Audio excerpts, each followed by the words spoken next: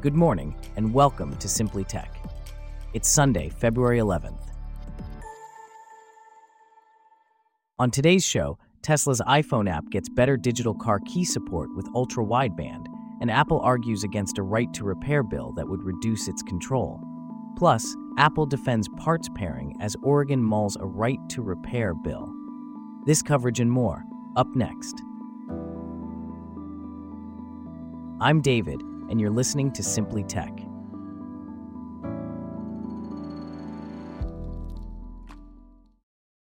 We start off with a new feature in Tesla's app that promises to enhance the use of phones as digital keys.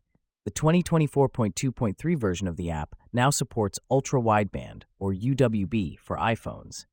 This technology offers more reliable and secure use than Bluetooth, thanks to its precision tracking. Here to discuss this further is Abby, a correspondent for Simply Tech. Can you tell us more about this new feature? Certainly, David. Ultra-wideband technology allows the car to know exactly where the key is, which enhances security by protecting against replay spoofing attacks. It's so precise that it can even determine which user is on the driver's side of the car if two people with phone keys are approaching the vehicle. This is the same type of precision tracking that enables accurate location of Apple's AirTags. That's quite impressive. But what about Android users? Will they be able to use this feature? As of now, this feature is not available for Android users.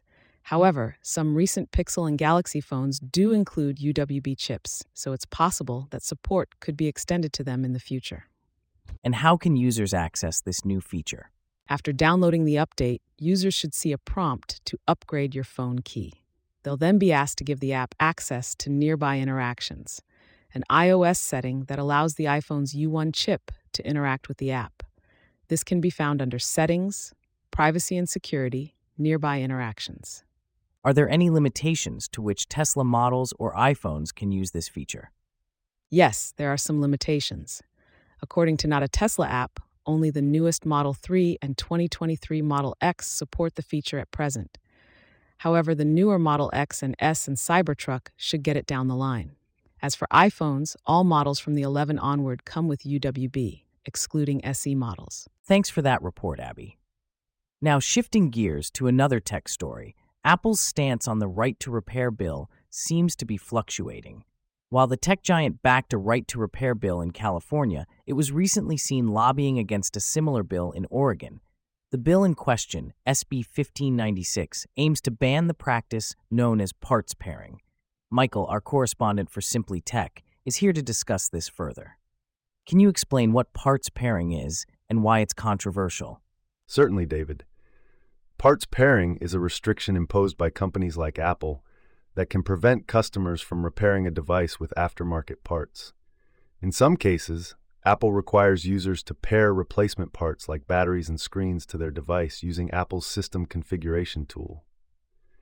If the part isn't verified as from Apple, customers will receive notifications that say the part they've installed isn't genuine, and features like Face ID may refuse to work. So what does the proposed bill in Oregon aim to do? The bill, SB 1596, would require companies to provide the documentation, tools, and parts both customers and independent repair shops need to fix broken products.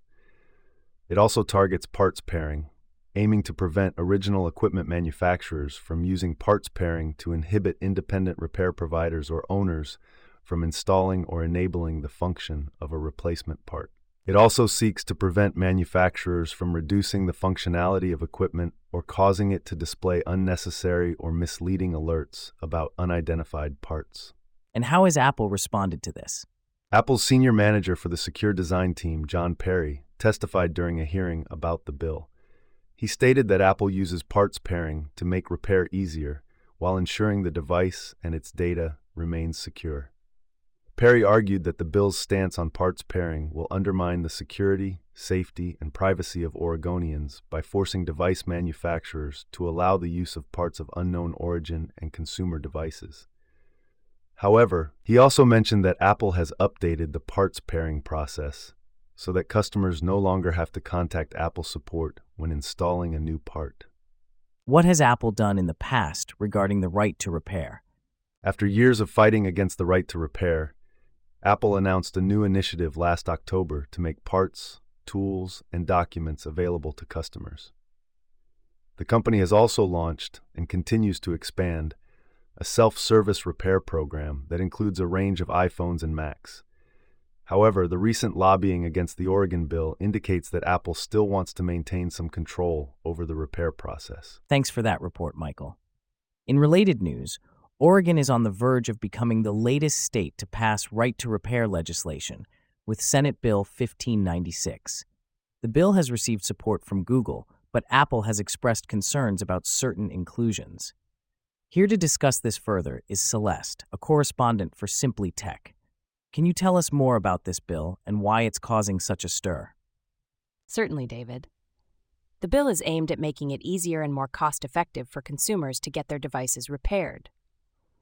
It's inspired by a similar law in California, which Apple supported. However, Apple has taken issue with a policy in the Oregon bill known as parts pairing. Can you explain what parts pairing is and why it's controversial? Parts pairing is a policy that requires the use of first-party components during the repair process. Critics, including iFixit and the Public Interest Research Group, have called it a major obstacle to right to repair. They argue that it limits consumer choice and drives up repair costs. However, Apple defends the policy, saying that the use of some third-party parts could present a security issue for users. So what is Apple's stance on this bill? Apple has expressed support for the majority of Senate Bill 1596. However, they strongly oppose the current language around parts pairing.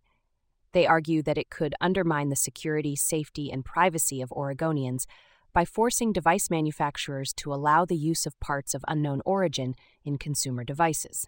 What has been the response from the bill's sponsors? Senator Janine Solman, one of the bill's co-sponsors, has described Apple's dealings with the bill as very private. She expressed frustration over having to relay potential changes to the bill on behalf of Apple. Despite this, she says that many of Apple's proposed changes that are in the California bill have been entertained. The main sticking point remains the parts pairing provision. What are the potential implications of this bill if it passes? If the bill passes, it could set a precedent for other states to follow. It could also potentially impact the global tech industry, as manufacturers may not be able to restrict such provisions regionally. However, it's also important to note that the bill could face legal challenges, particularly over the parts pairing provision. Thanks for that report, Celeste. In a shocking turn of events, we move from tech developments to tech-related incidents. Last night in San Francisco's Chinatown, a Waymo driverless taxi was attacked and set on fire. The incident, which took place around 9 p.m. PT, saw a person jump on the hood of the taxi, smash its windshield, and ultimately set it on fire. The car was fully engulfed in flames by the time the fire department arrived. James, our correspondent for Simply Tech, is here to discuss this further. Can you tell us more about what happened? Certainly, David. The Waymo taxi was not carrying any passengers at the time of the attack.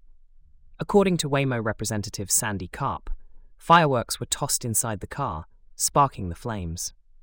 The San Francisco Police Department confirmed that they responded to the incident at approximately 8:50 p.m. PT, but by then, the car was already on fire. There were no reports of injuries. That's quite alarming. Do we know anything about the motive behind this attack? At this point, no motive has been reported. However, it's important to note that this incident takes place against a backdrop of growing tension between San Francisco residents and automated vehicle operators. Last year, the California DMV suspended the robotaxi operations of Waymo's rival, Cruise, after one of its cars struck and dragged a pedestrian. There have also been instances of automated taxis causing chaos in the city, blocking traffic or crashing into fire trucks. So, there's been a history of issues with these automated vehicles in the city. How have city officials and residents responded to these incidents? Yes, there has been opposition from both city officials and residents. Last year, there was opposition to the cars being given a license for 24/7 operation. Some residents even rendered the cars immobile by placing orange cones on their hoods in protest. Vandalism and defacement of public property are not new phenomena, and tech companies deploying their equipment in public have had to deal with these issues. It's a complex issue indeed, How are tech companies responding to these incidents of vandalism and defacement? Tech companies are certainly being forced to reckon with these challenges as they deploy their equipment in public. Incidents of scooters being tossed into lakes, cars being punched by pedestrians, and dockless bike share bikes being destroyed en masse have been reported. However, it's unclear at this point what specific measures Waymo or other companies might take in response to this latest incident. Thanks for that report, James. It's a situation that certainly warrants close monitoring. And with that, we wrap up our stories for today. Thanks for listening to Simply Tech. We'll see you back here tomorrow.